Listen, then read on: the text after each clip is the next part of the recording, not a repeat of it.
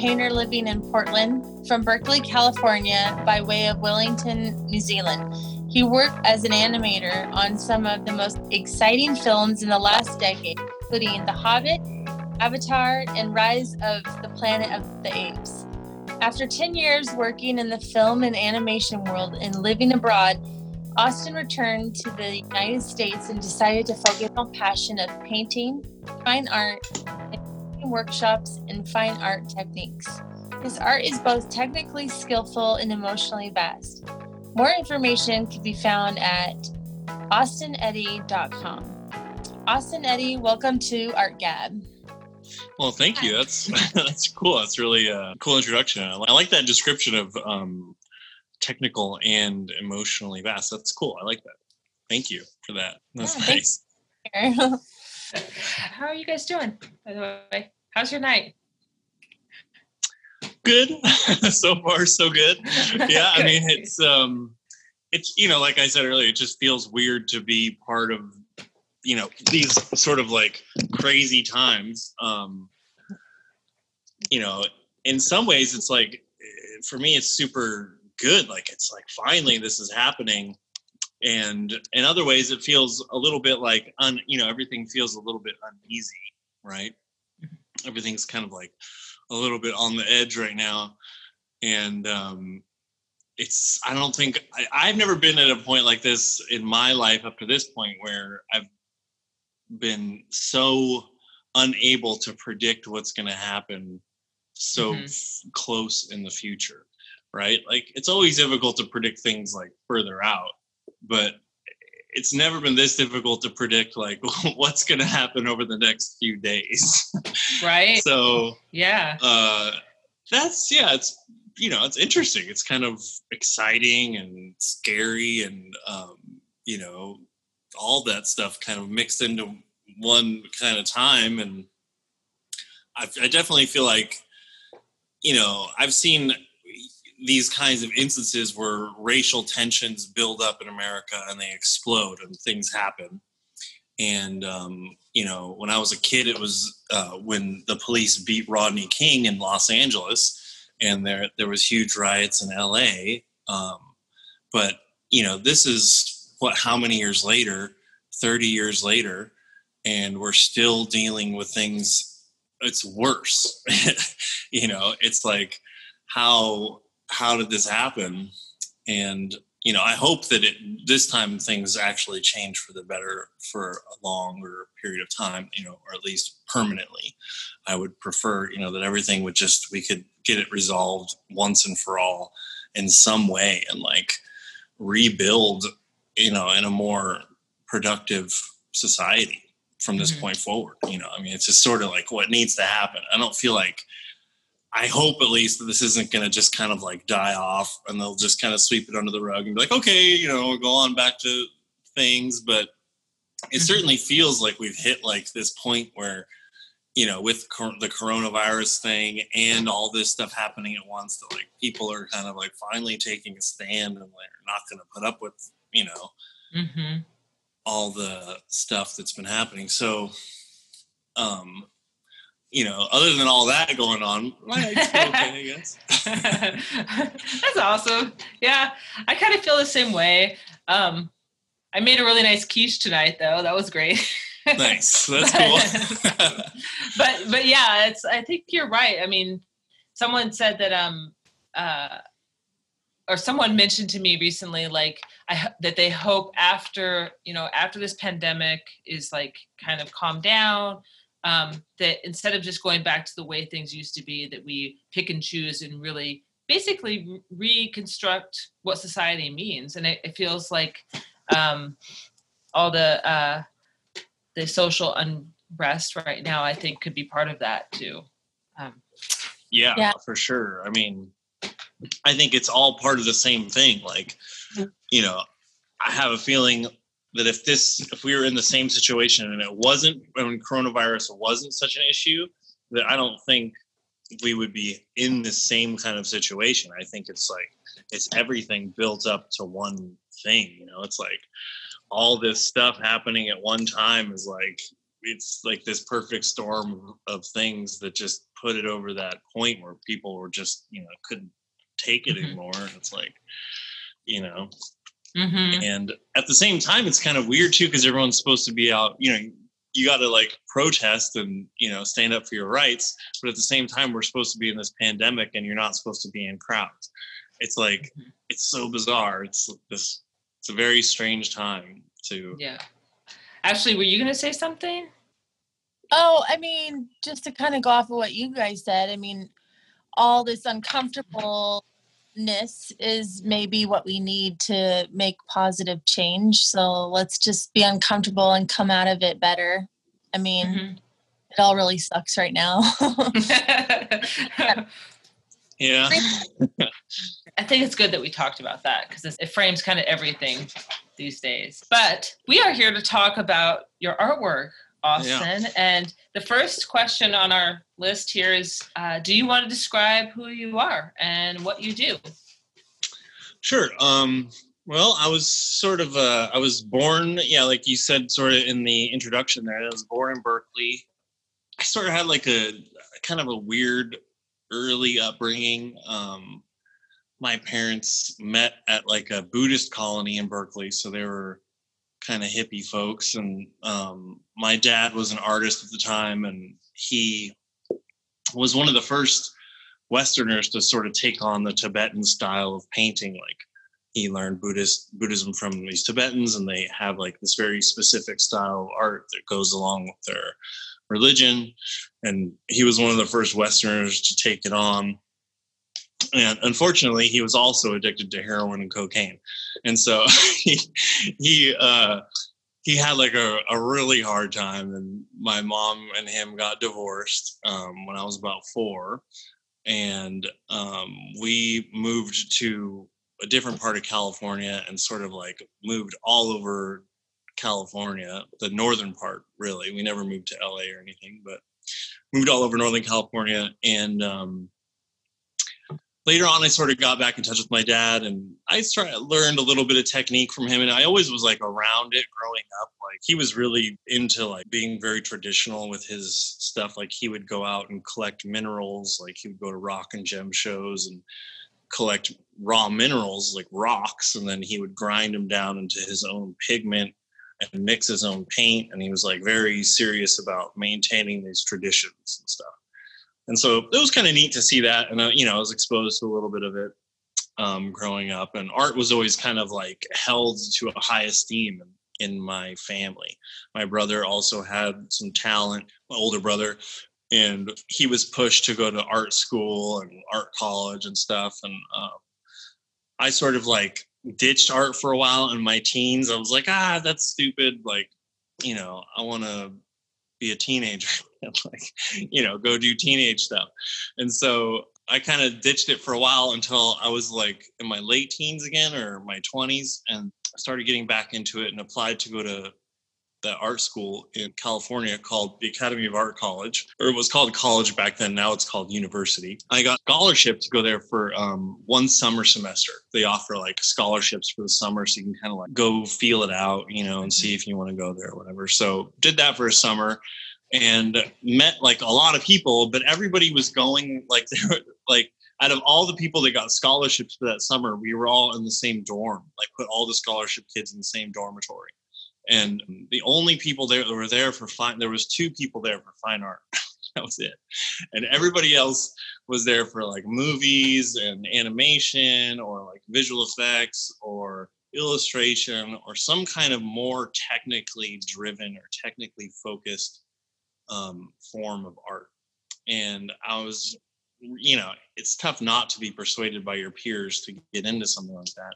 And like, the strong drive at that point was for like computer generated imagery, CGI, or computer graphics, and doing animation for movies or films or, visual effects. Like this was right around the time that like the 3 really bad Star Wars movies came out, like the resurgence that was in the early 2000s, right? It was like 2001, 2002, 2003, 2004-ish, I think. Like George Lucas made all those really bad Star Wars movies with Jar Jar Binks and stuff in them. And it was just like, no one liked them. But there was all these big resurgence of like CG and all this kind of stuff was happening. The Matrix had just been made, and the Matrix trilogy had just been made, and they were, you know, Pixar had done Toys, or what is it called, Toy Story, and you know, all this stuff was happening in the Bay Area, so everyone wanted to get into that stuff, and I liked it too. It was really exciting. I love special effects growing up. Like I used to read those magazines like Fangoria and Cinefex magazine. Anything that would tell you the, you know, how they made stuff behind the scenes, movie magic stuff. I was like, you know, I was a big nerd for that stuff. I was just like, oh, I just anything that seemed like magic or like some kind of illusion or something that was like beyond comprehension. Like nobody could understand how you did that. Like, how do you do that? You know, right? It blew your mind. So I was always into that stuff, and just got really focused on it, and graduated and went to go work at this video game company for like a year and a half, which was cool. It was like a fun, it was a good, not, I wouldn't say fun, but good experience to like get your chops down, like learn how to work every day as an animator and keep going, you know. It's different from like being a student and then going to work and doing it every day is something different. So we did that for like a year or so, and then got a job at this animation studio in the Bay Area called Tippett Studio.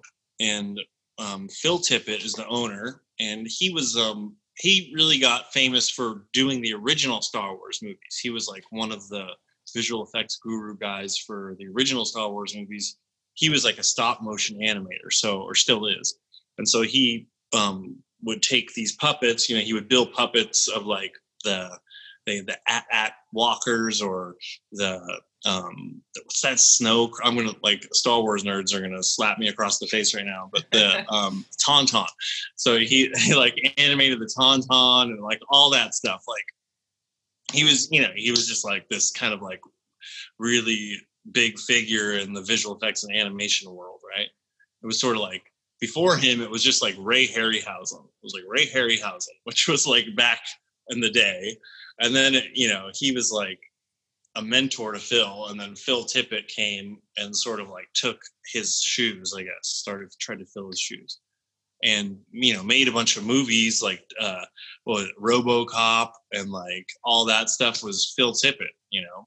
And then later, when I graduated school, this was like 2005, 2006-ish, there was another kind of resurgence. There's always like these ups and ebbs and flows of the popularity of these, you know, kinds of movies and stuff. And Disney was starting to like come back into popularity. Like they were like making live action versions of like kind of like animated movies. And now they've done it even more. This was like the very beginning of it.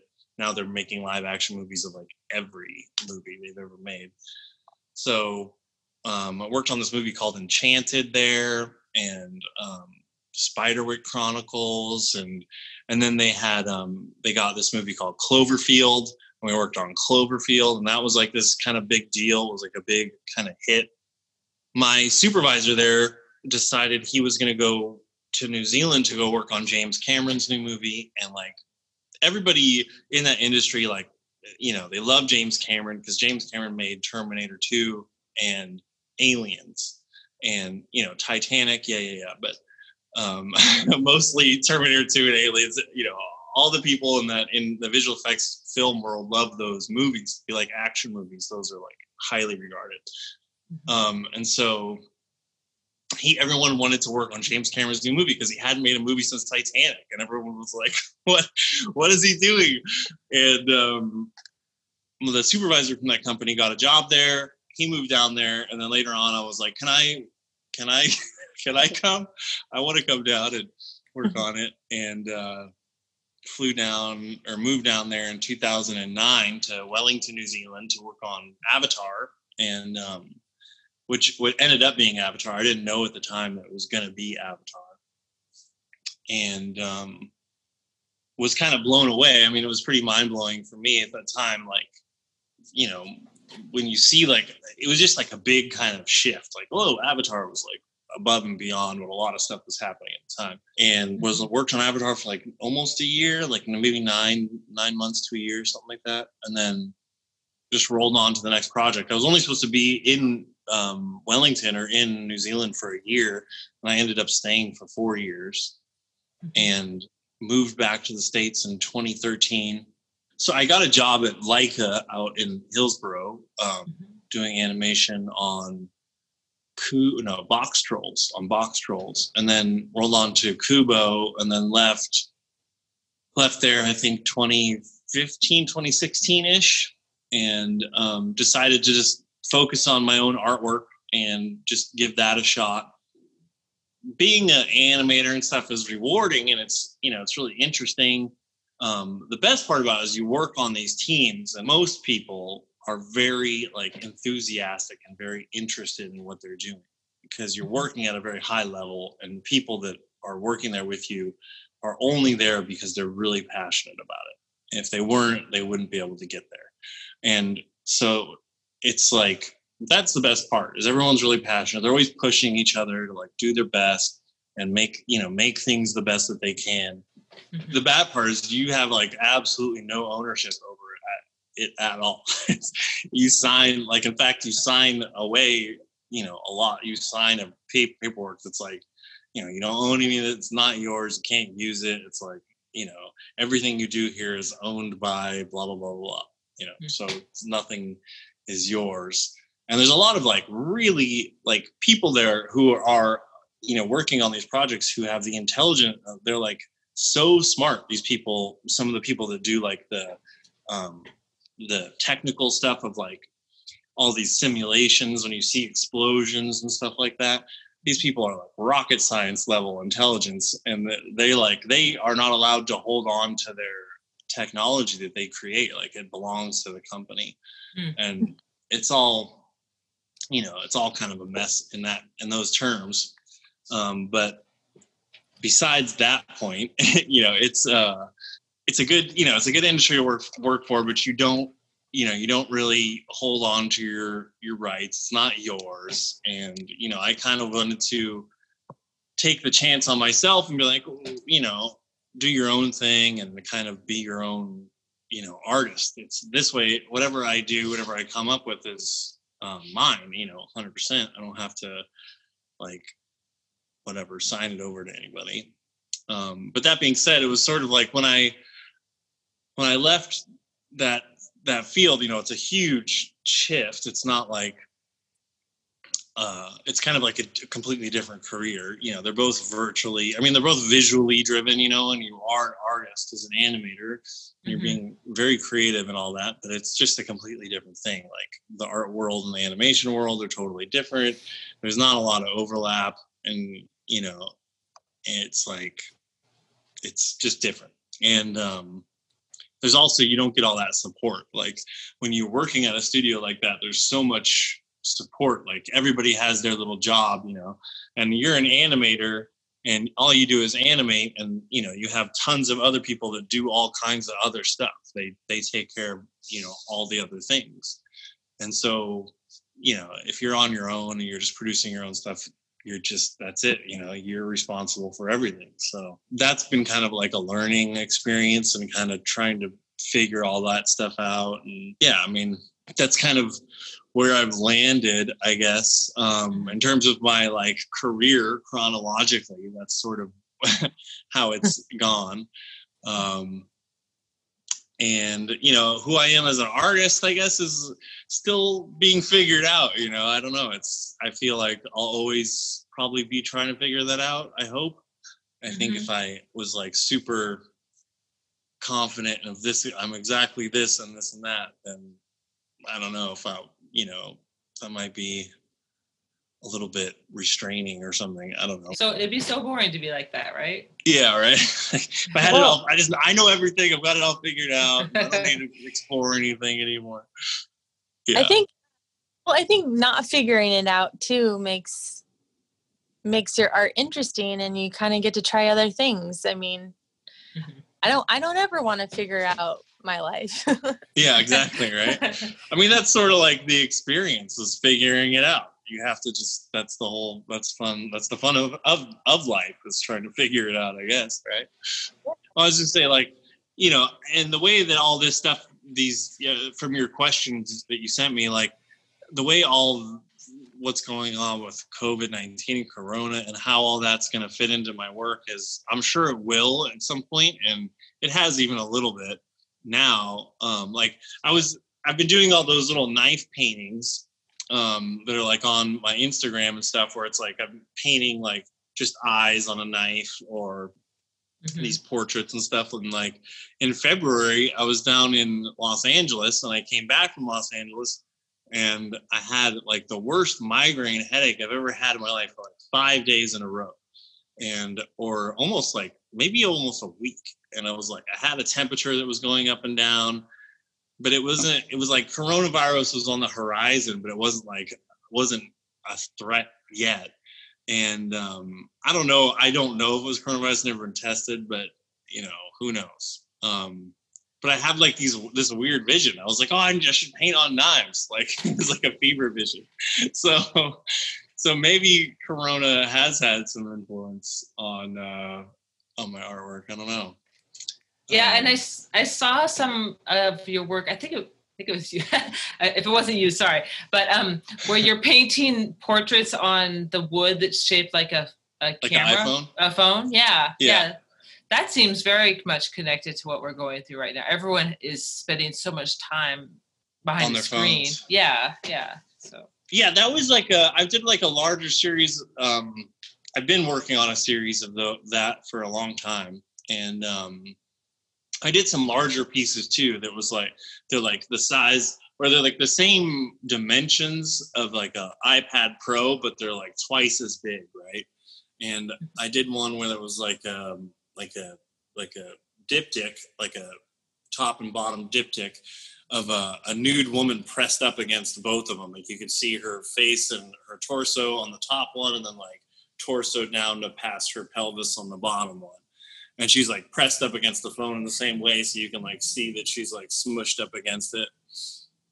And it's definitely inspired by just like the way everybody's totally everyone's like, the phone is just like this portal practically, and it's a portal into people's lives, and the idea was kind of like that you were, sort of maybe kind of invading someone's privacy a little bit, or maybe kind of like just pushed a little too far, breaking that fourth wall, like in the movie or theater field, they call the fourth wall, like the camera, right? You're never supposed to like look directly or touch the camera. That's the fourth wall.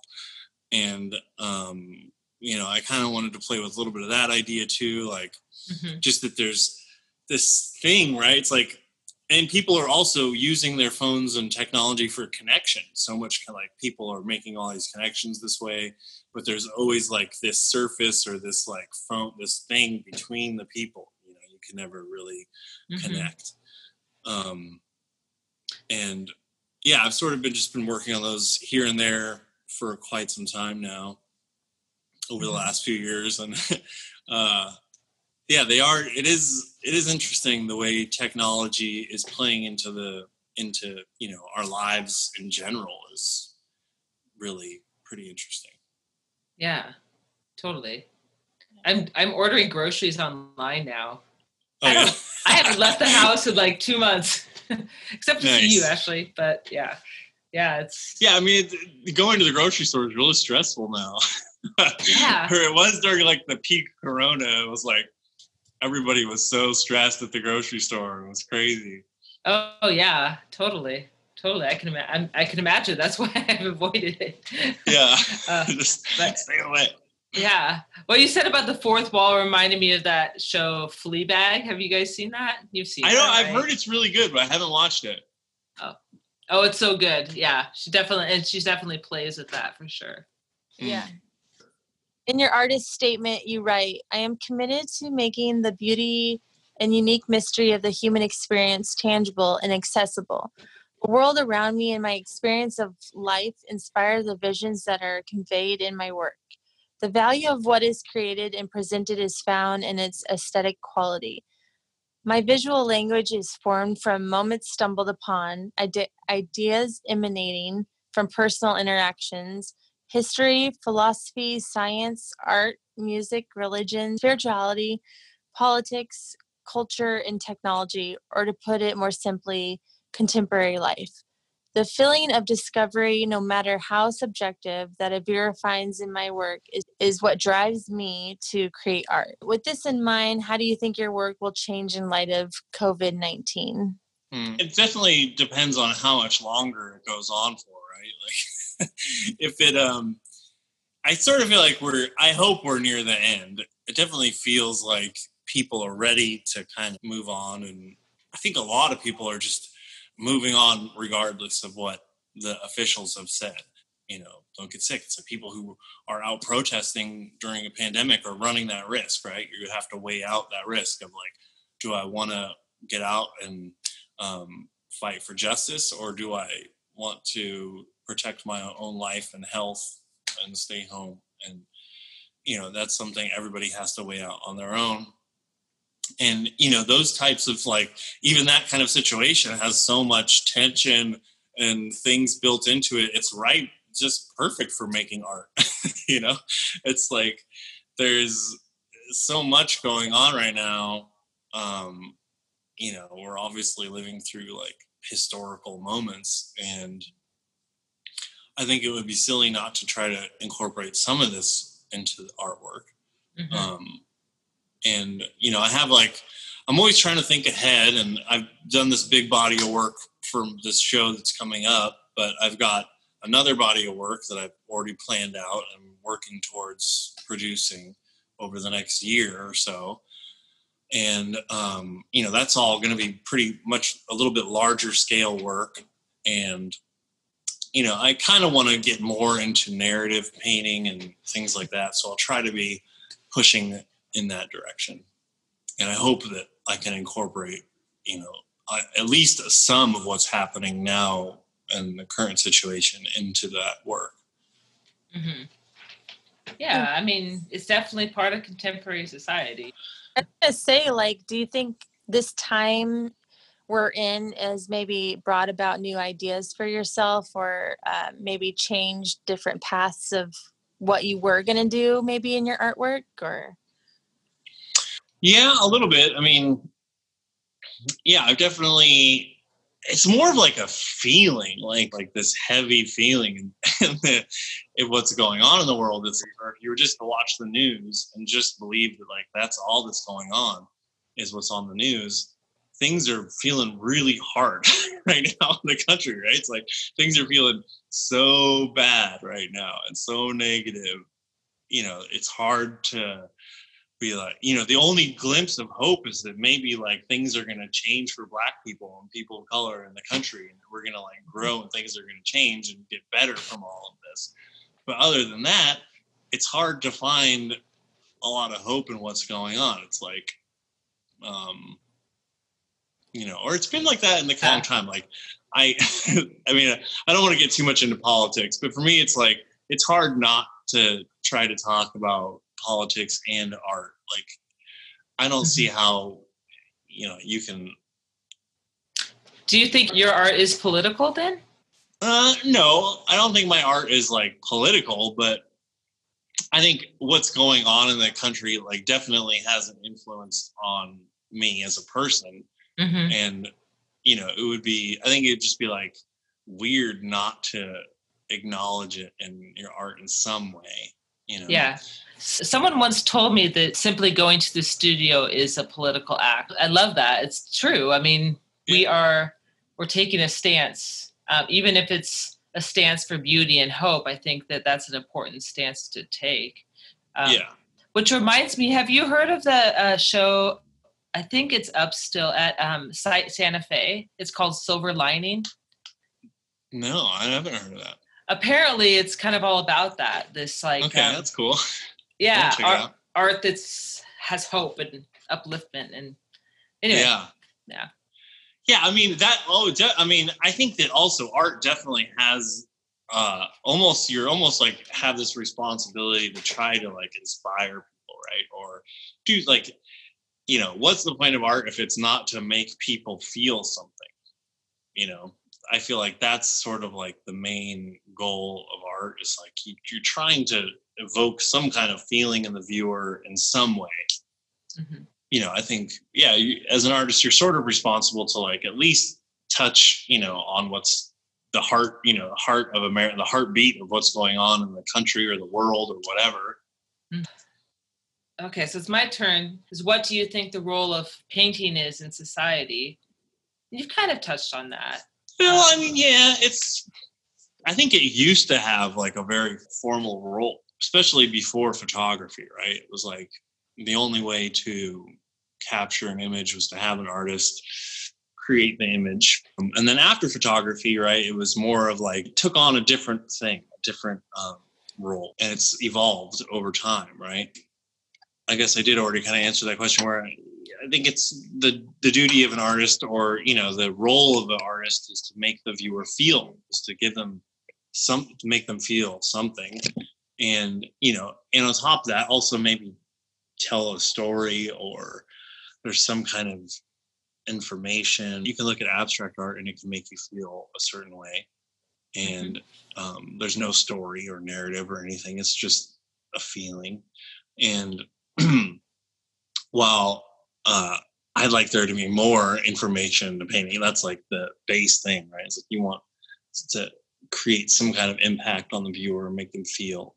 And then from there, I think like the more skilled you are as an artist, the better you can direct them along a path, right? So you can be like, look, here's how this painting, I want it to make you feel. And then if you are, adept at looking at imagery, you can kind of maybe find more information inside the painting than just how it makes you feel. And if you're a really good artist, you can tie the two together, and you can go, okay, it makes you feel this way, and there's a reason why it makes you feel this way, and the story supports it, and then the imagery supports it, and all that kind of stuff. I think, that's cool and that's good. And painting and creating and sculpture and all kinds of art form is, you're embellishing on reality, right? It's like, if it's just reality, you could do a photograph or whatever, but you're embellishing it or changing it or boiling it down, doing something. That's part of the role too, is to like explore an altered reality. I like that answer. I mean, it seems like it's also a record of you. You're letting us see your imagination and your sense of aesthetic. And it's like record of you existing in this world. Yeah. You walk down the street and there's no one on the streets. You could, we could all be alone on this planet, but your paintings are proof that. Yeah, that's true. There is sort of something about like, what was sort of one of the things that attracted me back into doing fine art from working in production of films and stuff is that,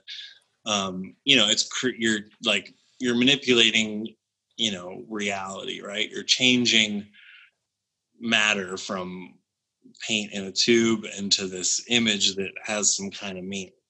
And that sort of like process of doing that is interesting. And then you get this, like, you get an object that is in reality and will, continue to be in reality until it ends up at the Goodwill bins and then somebody throws it away.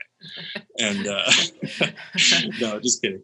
But I hope not. Anyway, fingers crossed. And to me, that's kind of interesting. I like the idea of having like this physical object that will, that has like holds a time and a place, and it's like real in the world. It's not just like, digits that get thrown away later. So, and also that, how you're saying, the art kind of reflects the artist, and it, that's also one of the things I would like people to kind of draw from my art is the viewer's perception of the art is really a reflection of themselves. So I really like to see, what people's perception of my work is. I think that's really interesting. I like to, sometimes my work is intentionally ambiguous, and, I leave it sort of to the viewer to, you know, find a reflection of themselves in how they perceive the work. Like, you know, it can work, the paintings can mean so many different things to so many different people. And I think it's really just a reflection of the viewer of who they are. So that's interesting for me too. Yeah. So, multiple choice question. What influenced your work the most? A book, a particular show, a specific artist or art movement, or a food? Okay. That's a good question. Can we add like a different substance on there? No, just kidding. No, I don't know. It's a good question. I think probably art movement, I guess, would be like, or artists. Like I find inspiration from, you know, many artists. Looking at other people's work. When I was in junior high, my art teacher was like, art doesn't exist in a bubble. And that was like her thing. And what that means is that art doesn't come from out of the ether. It's not some kind of like thing that just spawned out of nowhere. That it's, you know, it's, you take information in and you change it around and then it comes through you and then you put it back out. And you have to, the more information you can bring in and how you manipulate it within yourself, what you do when you put it back out into the world is you. That's you as an artist, right? That's how you sort of make yourself as an artist. And, you know, there's many different ways you can look at that. Like, I teach art to college students, and I tell them that, you know, like one of the aspects of being an artist and it's going to make you a stronger artist is how many ideas you have.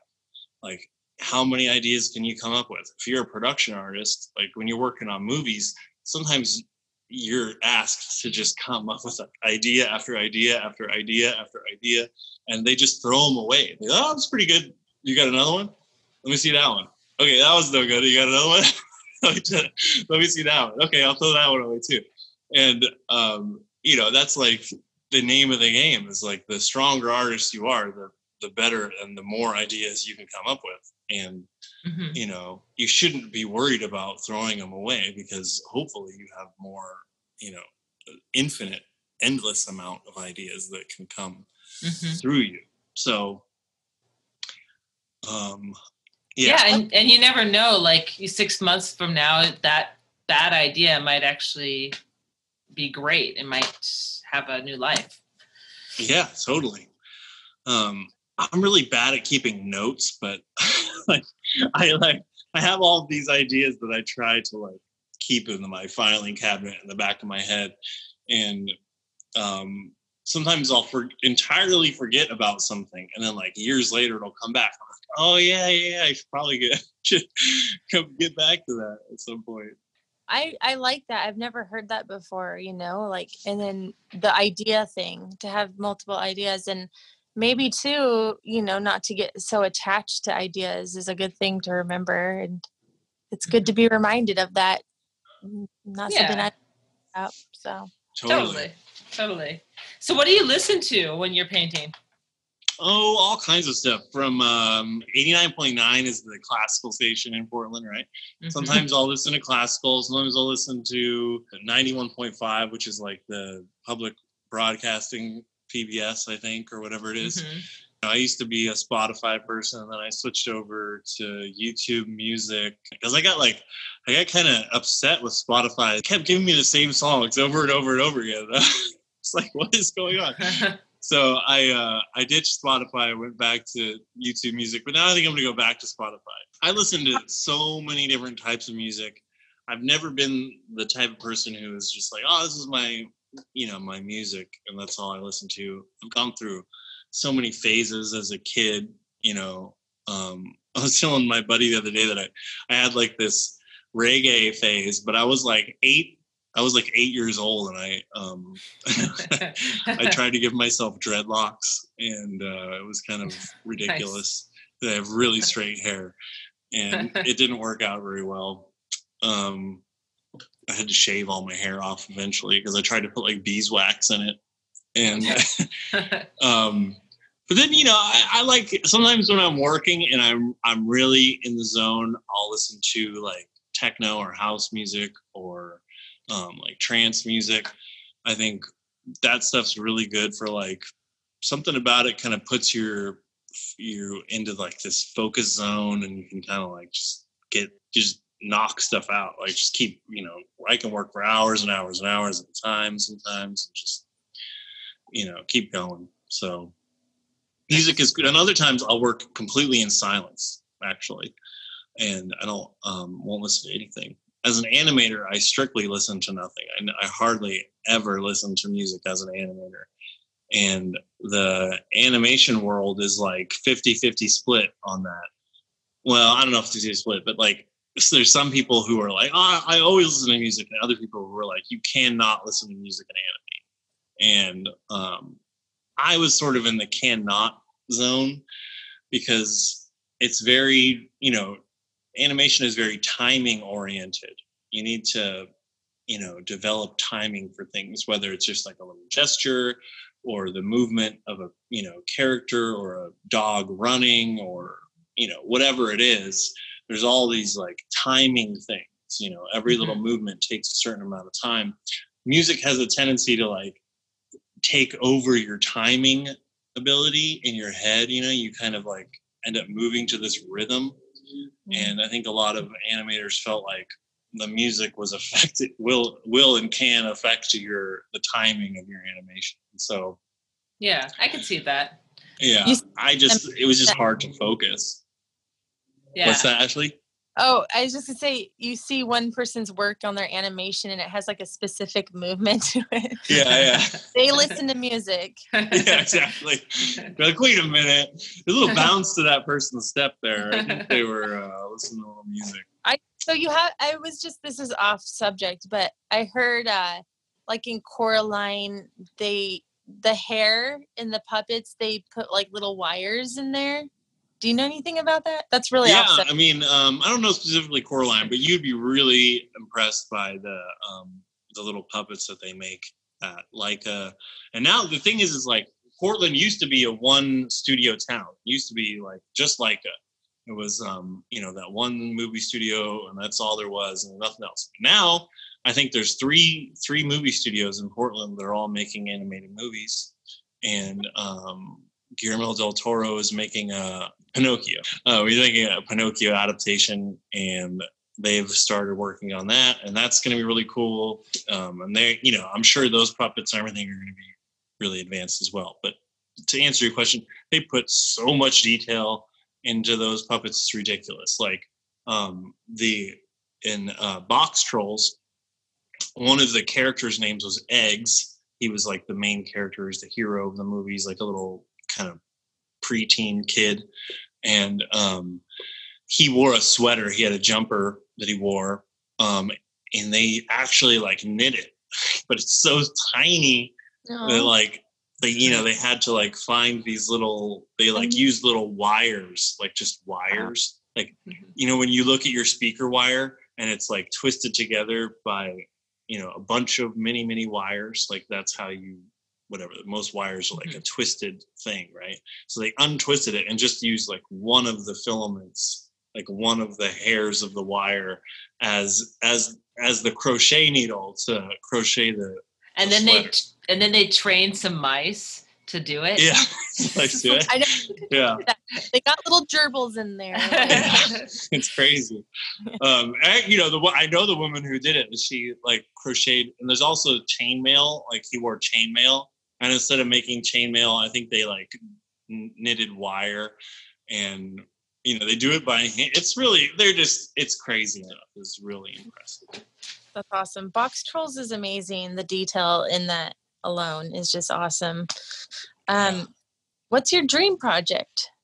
Dream project? Well, that's a good question. I guess like at some point it would be to, you know, develop some kind of big project that was on my own. Like, you know, I guess like the dream would be to, you know, curate some kind, or either curate or develop some kind of museum exhibition of my own, right? I guess that would be the main goal. It's like, as a fine artist, if you can get into a big museum and have your own exhibit at a museum while you're still alive, I guess that's pretty cool. So that's one dream, I guess. It used to be like maybe a film director or something like that, but that kind of faded away with the animation stuff. And right now, I guess the dream would be for me is just to keep working as an artist, to be able to keep on doing what I'm doing, and hopefully build a career around it. Totally. And that's actually a good segue. Do you want to talk about your upcoming show? Yeah. I haven't titled it yet. Some of the titles I'm playing with, I was thinking maybe This Art Is Not Safe, or Art Is Not Safe, maybe, or something like that. And because I feel it's like nothing's safe these days, and it also feels like maybe art is not safe anymore. And also the fact, those playing with the knives, like playing like some of the stuff is painted on knives, mm-hmm. and it's literally not safe to touch. And so besides the title, it was originally supposed to open on June 27th, but because of the coronavirus, we're going to do a virtual opening on June 27th, and that will probably be best to find that on my website. Go to austineddie.com, and I'll just make sure it's embedded on my homepage. You can, it'll be broadcasting on my homepage. So just go to austineddie.com and you'll be able to find the live feed for the virtual opening on June 27th. And the closing party, the closing reception, which will be, I'm hoping, fingers crossed, in real life, you'll be able to, if you're comfortable coming out and still, maintaining social distancing and wearing a mask and coming to an art show. And, I think by July 18th, I think it would be fair to say that that's a realistic opportunity, I hope. Everyone's going to be so eager to get out. They're going to be awesome. Yeah, I hope so. It's at the Ford Gallery, right? Ford Gallery, yeah. And that's on Southeast 11th and Division. And it's in the Ford building, which is that like big brick building. And it's right across from like Pine State Biscuits. And it's, there's all that stuff down there. Yeah. And I hope it's a good show. I think it will be. I'm excited about it. There's a couple surprises that are going to be happening either at the virtual opening or the closing reception that I haven't told anybody about, and I think will be kind of cool. I hope. Oh, that's awesome. I hope people enjoy it. People usually like surprises. I read that surprises are super important for our mental health. So, yes. So go see Austin's show for your mental health. Yes. Be surprised. Yeah. Yeah. That's right. Up your surprise quotient. It's good. The more surprises, the better. Yeah. Is there anything you wanted to add, or? No, I'm good. I think it's great. I mean, I really appreciate the opportunity. I hope that I'll get to meet you both sometime in the future in real life, and hope you both stay safe and stay healthy and keep on doing what you're doing. And I think it's really cool you have this thing about art. I think it's great. And thank you so much. And you too. Stay safe, and can't wait to see your show. Awesome. Thank you so much.